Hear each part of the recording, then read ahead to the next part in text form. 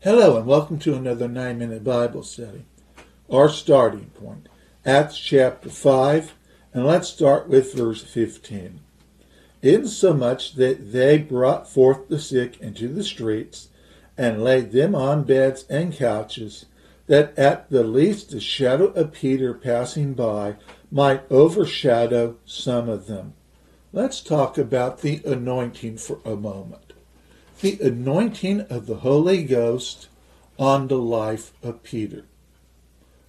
Very rarely do we see, well, almost never, I'm not going to say 100% never, but just about almost never, you never see beds just being laid on the street and a minister walking by and people getting up. Yet this is happening with Peter. Why? We're talking about a heavy and powerful anointing of the Holy Ghost.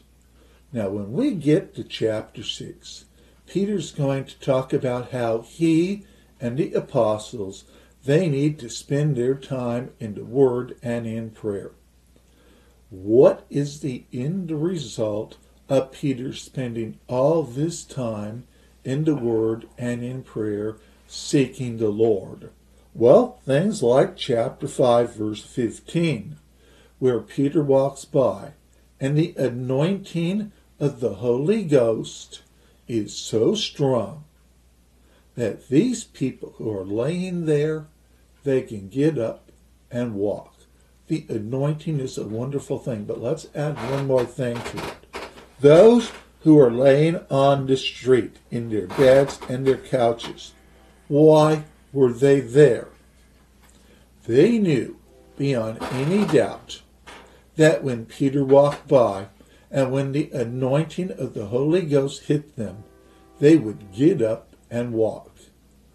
When do we see miracles?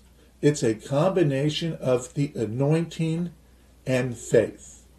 The anointing was on Peter's life. The faith was in those who were laying down on the road. This is just not a case where Peter walked down, someone's walking down the other side of the street, they're well. No.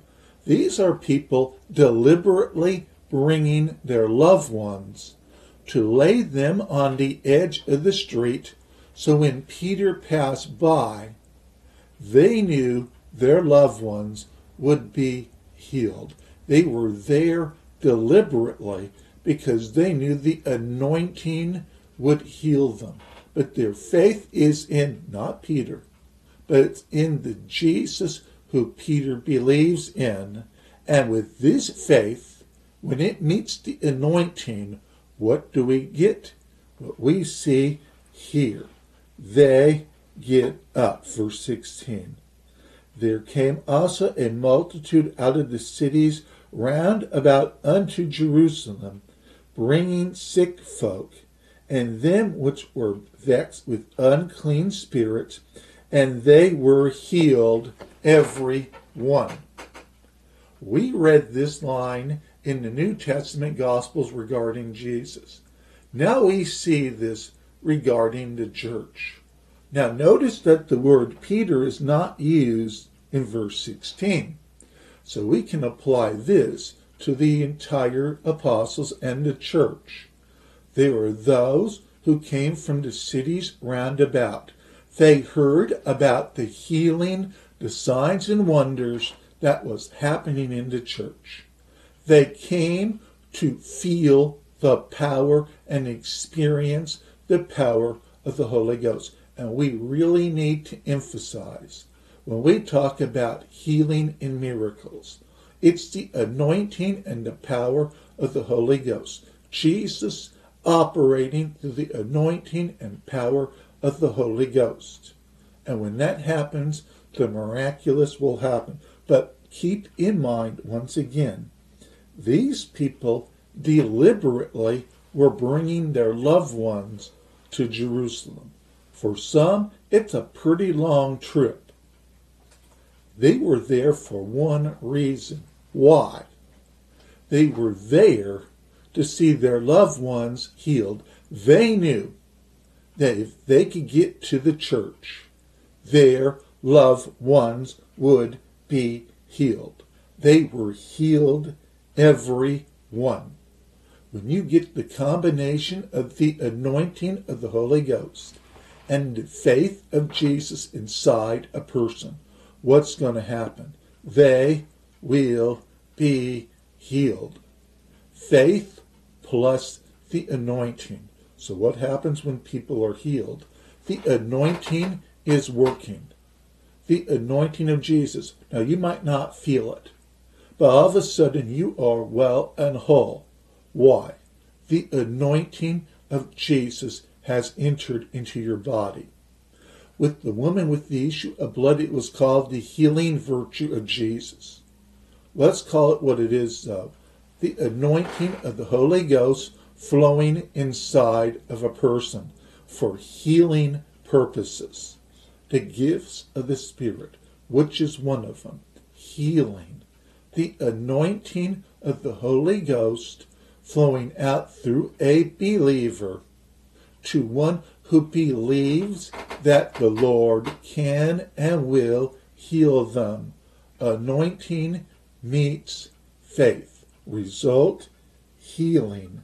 Verse 17. Then the high priest rose up, and all they that were with him, which is the sect of the Sadducees. These were people who did not believe in the supernatural. Not at all. They believe in no resurrection of the dead. They definitely don't believe in Jesus. They've already threatened Peter and John within an inch of a whip and their death. Now here are these people. They are seeing what's going on, and they have to bring this to an end. They were filled with indignation. Now, if you look at your side note, you might see the word envy. They were jealous. Why? Because the people were now going to the church and not paying attention to them. Envy will force people to do a lot of bad things. In this case, it is to try to shut down the church, to stop the church from growing, from prospering, from working in signs and wonders. So, what was the end result? They laid hands on the apostles and put them in the common prison. Why? Because they were jealous and envious of what the church was doing. They couldn't deny it was the power of God. If they were completely objective, which they weren't, they would not be able to deny that this is a work of God. But since this is not happening with them, and the people are flocking now to these Christian churches, it was time for them to shut it down.